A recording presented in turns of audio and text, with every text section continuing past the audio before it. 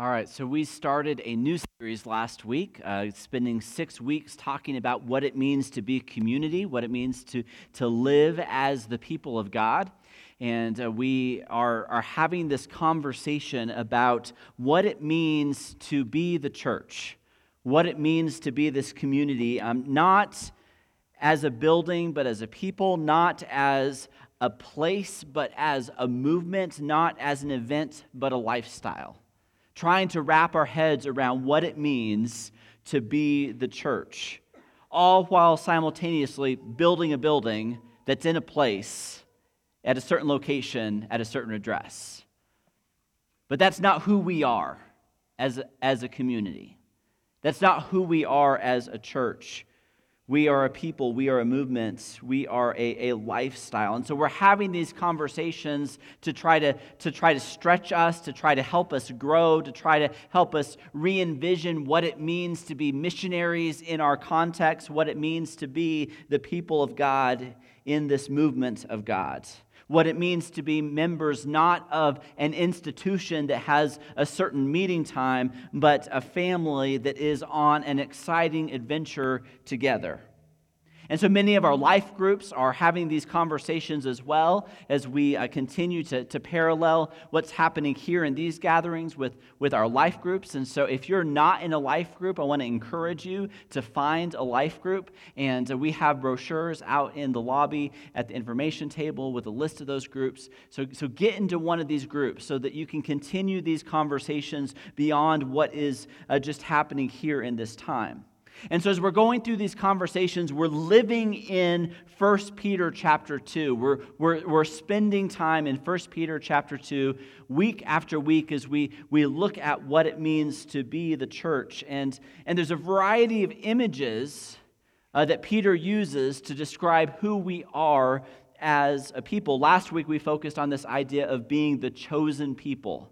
That we are chosen people. And we tend to think about being chosen as a focus on our own personal salvation. That is about me being saved.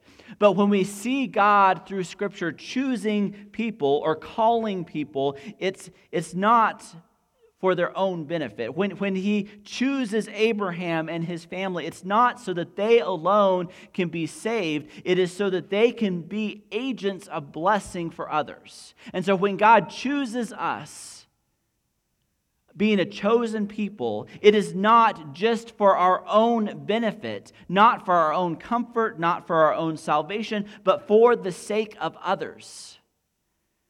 And so like Abraham, we are chosen for the sake of God's plan. We're chosen for the blessing of others. That's a big thing to wrap our head around.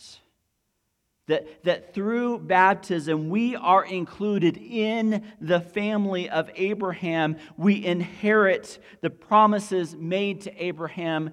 We inherit and become a people chosen and called for God's purposes. And so in our life groups, we're having these conversations. One of the questions this last week that really was just eye-opening for us was this question that said, assume that God acted in mighty ways to form your group. Why did God form you? And to whom is God sending you? So in our life groups, if God chose our group to be together, if that was a movement of God for that particular group of people to be gathering at that particular time, why? For what purpose has God chosen that group to be together? I would ask the same question today of this group. Assume that God chose for you to be here today. Assume that God chose for you to be a part of this community of faith. Maybe just for today, maybe for the last 20 years, maybe for the next 20 years, but God chose you to be a part of this family. Why? For what purpose?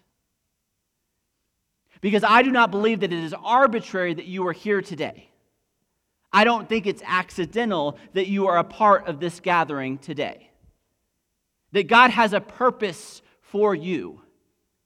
A plan for you. as a part of this gathering, as a part of this community. And it may be for your own benefit, but it's not limited to just your own benefit. That you being a part of this gathering, you being a part of this community is for the benefit of others and for the benefit of the kingdom of God. And so we continue to ask the question of God, what are you saying to me? What are you calling me to? What are you asking me to participate in? Where do I see you at work? And how do I join in with that? Because you being here today is not an accident. And so we're spending time in 1 Peter chapter 2, and we're using a spiritual practice called dwelling in the Word. It's this activity for us, this spiritual practice for us to tune into and listen to God. Because face it, we are not good listeners, right? We're not good listeners. We're quick to think about our own response. We're quick to commentate. We're quick to come up with answers. We're quick to come up with an opinion or a judgment or a criticism. But we're not really good listeners. We're not good listeners of each other. We're not good listeners of the Spirit. And so dwelling in the Word is this activity that helps us engage in Scripture in a way that's different from our classes, different than a typical sermon. It allows us to listen to what the Spirit is saying through the Word. And then it's also an opportunity for us to extend hospitality to one another, looking for the stranger, looking for the outsider, looking for the new person or the guest or someone we don't know well. We're extending hospitality and inviting them into an opportunity to listen to one another. And so this activity is not arbitrarily chosen. It's stretching us and helping us grow in what it means to be listeners of the Word, listeners of the Spirit, and what it means to be a people of hospitality, always the host and never the guest. And so if you really don't want to participate, that's fine. You can sit there and quietly reflect on the passage on your own. But I really want to encourage everybody to participate in this activity. And so there's a sheet of paper on each of the chairs. Grab one of those. Make sure you have that. There's some instructions down below. If you're going to take that form with you and go do this activity with another group of people, that's a full set of instructions. But for the sake of this time here, I'm going to read the passage once. And for the sake of time, we're only going to read it once. And then we're going to break up into pairs, look for somebody that you don't know well, invite them into this opportunity, invite them into this time of listening. And then each of you share with one another an answer to one of two questions that are bolded on that sheet. What caught your imagination? And or what question would you want to ask a biblical scholar about this passage? So you can answer one or both of those questions. You're not giving commentary to one another. You're not trying to answer. Neither one of you are the biblical scholar. There's only a couple of you in the room that qualify. So you're not the biblical scholar answering the question. You're just listening to the question. Don't try to correct the other person. Don't try to answer the other person. You're simply listening. What did you hear, or what question did you have in this passage? Okay? Does it make sense? All right, so this is a practice, which means it takes repetitiveness to really understand what it is that we're trying to do. Okay. So I'm going to pray and then read the passage and then invite you to find somebody to pair off with and have this conversation just for a few minutes, just 5 minutes together. God, we thank you for this word. God, would you speak to us through this? God, it is a mystery to me. I can't explain it. I don't understand how the Spirit can speak to us through this passage. But God, I pray that we embrace this mystery and that you reveal to us something about you, about us, through this passage. Bring this passage to life. Give us ears to hear and a heart to listen to you and to one another. It's in Jesus' name we pray. Amen. 1 Peter chapter 2, verse 4. As you come to him, the living stone, rejected by humans, but chosen by God and precious to him, you also, like living stones, are being built into a spiritual house to be a holy priesthood, offering spiritual sacrifices acceptable to God through Jesus Christ. For in Scripture it says, "See, I lay a stone in Zion, a chosen and precious cornerstone. And the one who trusts in him will never be put to shame." Now to you who believe, this stone is precious. But to those who do not believe, the stone the builders rejected has become the cornerstone, and a stone that causes people to stumble, and a rock that makes them fall. They stumble because they disobey the message, which is also what they were destined for. But you are a chosen people, a royal priesthood, a holy nation, God's special possession, that you may declare the praises of him who called you out of darkness into his wonderful light. Once you were not a people, but now you are the people of God. Once you had not received mercy, but now you have received mercy.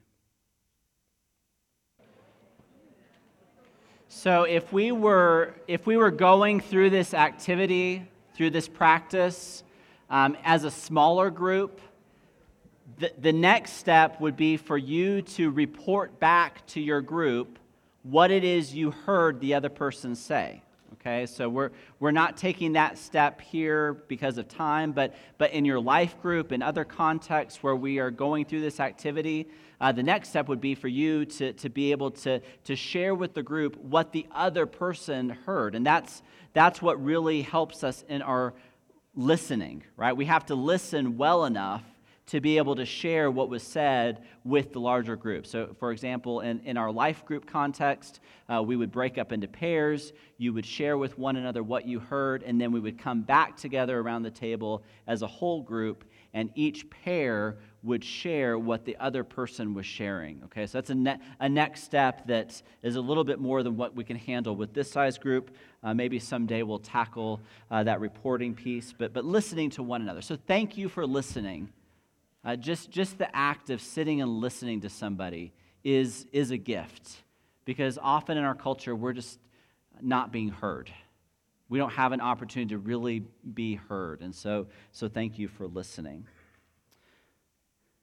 We're going to add a couple of verses to this passage. If you look back at your sheets, we've been going through verse 10, and today we're going to add verses 11 and 12 and continue including those verses in the weeks to come, as well as our conversations in our life groups. So let me read verse 11 and 12 for us. "Dear friends, I urge you, as foreigners and exiles, to abstain from sinful desires, which wage war against your soul. Live such good lives among the pagans that though they accuse you of doing wrong, they may see your good deeds and glorify God on the day he visits us. Foreigners and exiles. Last week we talked about being chosen people. In verse 11, Peter describes us as foreigners, as exiles. Hebrews chapter 13 says, "For here we do not have an enduring city, but we are looking for a city that is to come." And so there's this idea of being foreigners. Let's talk a little bit about the apocalypse. The end is coming, right? There is this fascination that we have, there's this fear that we have, this anxiety about the end of the world, right? If you look at movie choices, there's always something in the theater that has something about the end of the world, right? Whether it is a zombie apocalypse or a nuclear destruction of the world or some freak combination of natural disasters that wipe out every city on the planet, or a meteor that is hurling toward the planet that's going to destroy human life. Maybe it's an alien invasion. Oftentimes that's the apocalyptic moment in movies, right? Is the alien invasion. Maybe if you're watching the news a lot, it's the coronavirus. The end is coming, right? The world will be destroyed. And when we see this word apocalypse, we think about this extreme nature of things. And so we look here at this passage in 1 Peter, and we see that there is this end time coming.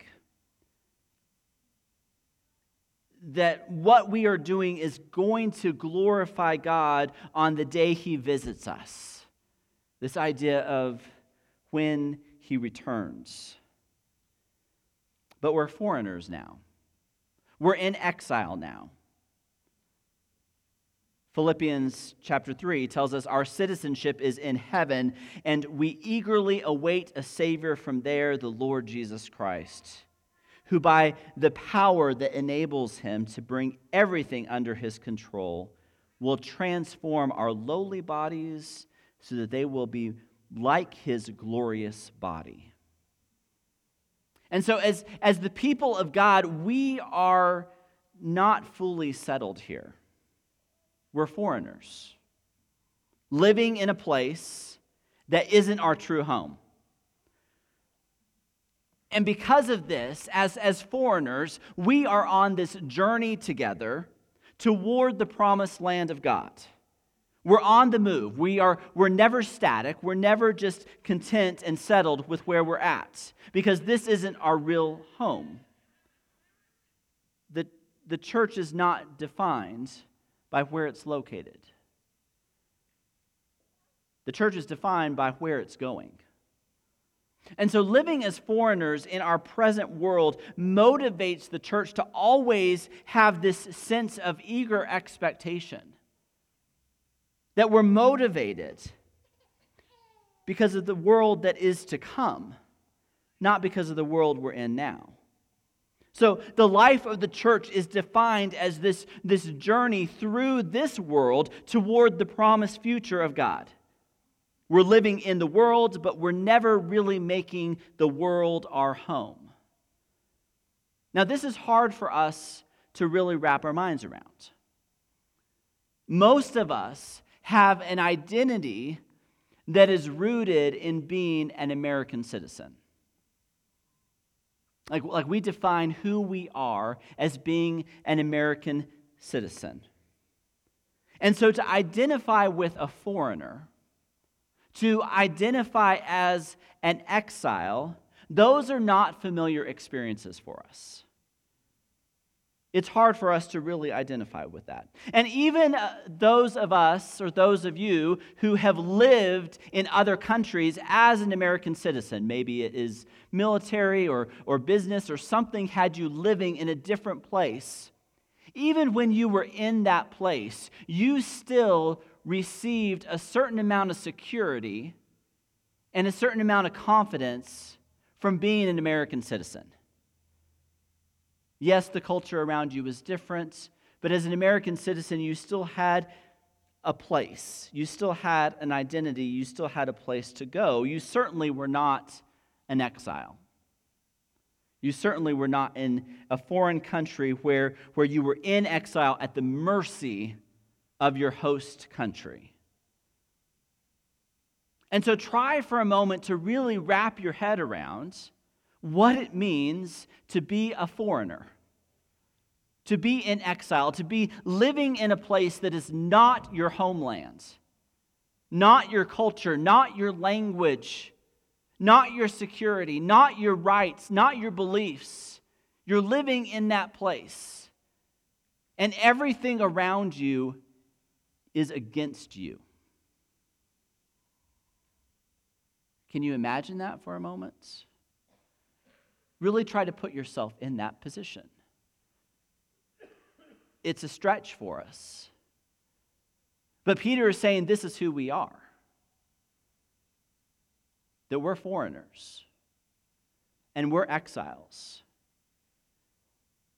That we are living in a place that is not our home. And it is this identity, as ones who have a different citizenship, this identity supersedes our identity as an American citizen. That your American citizenship, that's what the Philippians passage talks about as a city, or the Hebrews passage, of a city not enduring. Your American citizenship will not endure. Your American homeland will not endure. It's a dead-end path. It may be beyond our lifetime, but America will not endure.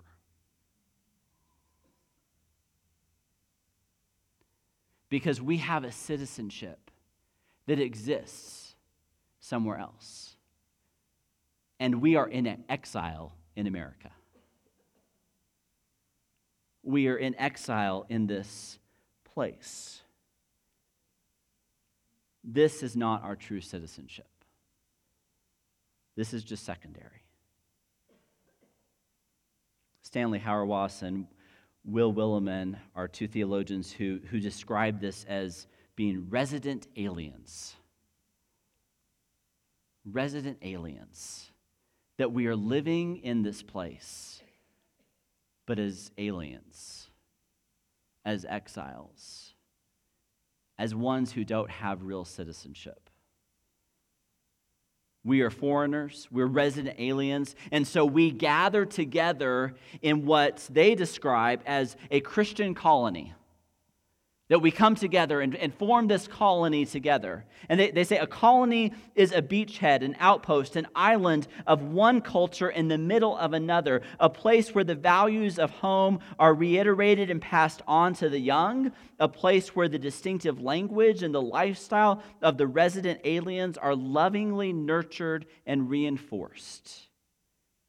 In baptism, our citizenship is transferred from one dominion to another.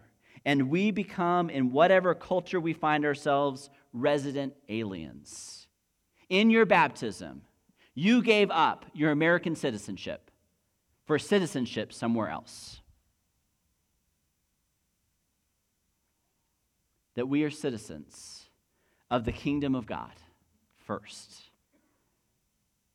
Now, there are two different ways to react to this idea of being a colony, right? So if we are a colony of people on an island within another culture, there's two ways we can do things.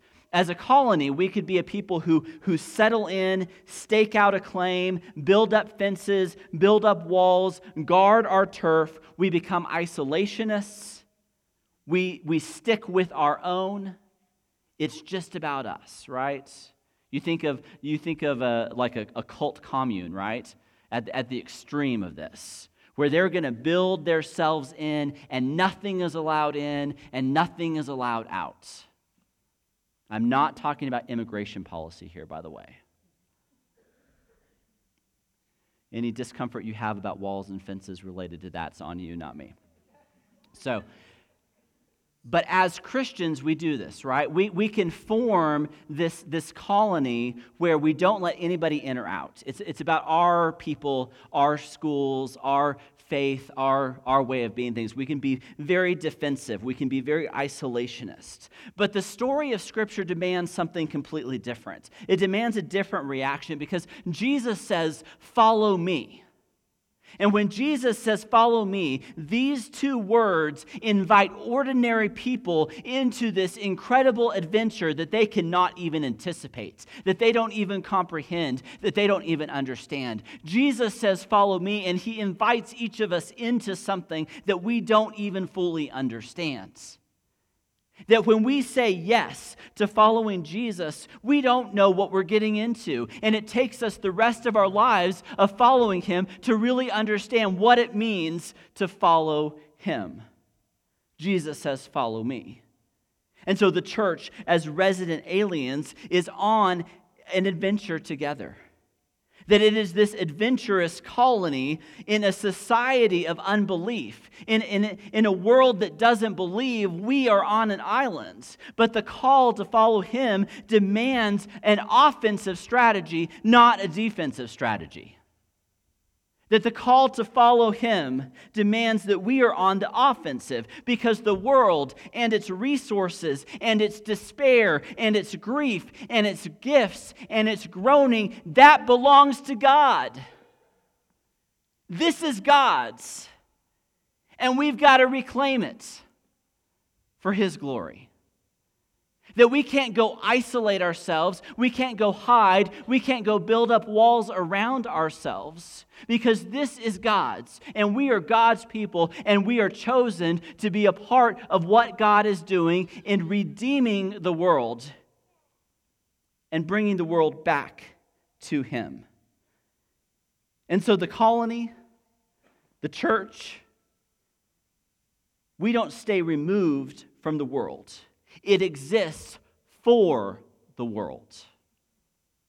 As the colony, it means this is God's means for a major offensive move against the world for the world. And that's what we're a part of. As foreigners, we do not exist in a particular fortified place. We are a people on the move, like Jesus' first disciples, on the move, on a journey, on an adventure, with many unknowns, with no guarantees. But what is known is the end. What is known is the end, and that is the guarantee that we hold on to. That we move toward a clear goal. We move toward the end of history as we know it. We move to the end of the world as we know it. We move into newly formed heavens and earth. We move into this apocalyptic phase. The word apocalyptic has this wild sound to it. It has this end of the world craziness. It has catastrophic crisis. It has zombies and aliens and who knows what. It's the end of the world, and there's this panic, and it's this sense of hopelessness and this sense of fear and anxiety, and we've got to prepare for it. But because we are foreigners with a different citizenship, because we are residents from a different city, a different space, a different kingdom, we view the end differently. We see the end differently. Eugene Peterson says it this way: early church Christians believed that the resurrection of Jesus inaugurated a new age. They were, in fact, but against appearances, living in God's kingdom, a kingdom of truth and healing and grace This was all actually present, but hidden from unbelieving eyes and inaudible to unbelieving ears. That we are living in a kingdom where the end is not this fearful zombie apocalypse. We live in this kingdom where the end is about grace and healing and truth and God making all things new. This is our end game. This is our end story. This is where we are headed. It makes us an apocalyptic people, but not in the crazy, scary zombie way. That really the meaning of the word apocalypse is simply revelation. Revelation. That it is the uncovering of what was covered up so that we can see what is really there. And so when we see the end goal, when we see what it is that God is doing, there is this revelation that occurs. It uncovers what was covered. We can now clearly see what was covered up. The world has been on this massive cover-up, right? There's this grand conspiracy to cover up reality. And as ones who are foreigners and exiles from a different land, a different place, we see the haze lifted, the cover-up is ended, and we see clearly the truth of who God is and what the end is all about. We see reality. We see reality. Now, there are lots of implications to our lives about what it means to live into this kingdom. And we're talking a lot about that in different ways, in different contexts, but I just want to leave you with two things that we need to be paying special attention to if we're going to be an apocalyptic people. First, we have to be devoted to prayer. There is nothing else that gets us connected with the spiritual world that we're blinded to like prayer. That prayer is what puts us into a posture to see what God is doing. Prayer is what one calls the pivot action of the Christian community. It is this one thing that all things turn on because it postures us away from ourselves and toward God. It postures us away from our selfishness, the things that we want, the self-indulgence, the sense of security, all of the things that we seek as Americans. It puts us in a posture to say, that is lesser, and God is first. That prayer puts us in a posture, and it humbles us. It changes our agenda. It changes our view of others. It changes our focus. It changes our view of the world around us. Jesus says, seek first the kingdom of God. And through prayer, we seek first the kingdom of God. And Jesus says to pray this way, your kingdom come, your will be done on earth as it is in heaven. We're praying that God's kingdom comes, that His will be done on earth as it is in heaven. We are calling out and confessing in prayer that this reality is not the reality. That what we see here is not what God intended. And we call on God to make this place what He intended. That His kingdom would come and His will be done on earth as it is in heaven. So prayer. The second is patience. Because we are a people who are passionately pursuing something that does not have a calendar date. That we are anticipating something, but we don't know when. And so we are patient. We're courageously committed to being a witness to the kingdom of God. No matter how long it takes, no matter what it costs, we are in it for the long haul, not knowing how long the long haul is. That's hard for us, right? I want a date. Like, I want to know when our construction is going to be completed. Because so help me, if we change that date one more time, I'm just going to lose my mind. Because I want a date on the calendar, and God doesn't give us a date on the calendar. And so we have to be patient.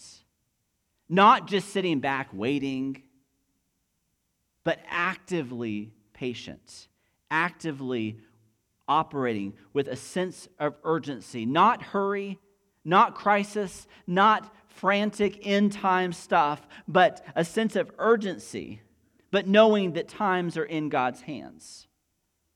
And so we understand that the providence of God, not the news cycle, not social media, it is the providence of God that accounts for the times in which we live. And so we patiently wait for God. So we are foreigners living in this strange land,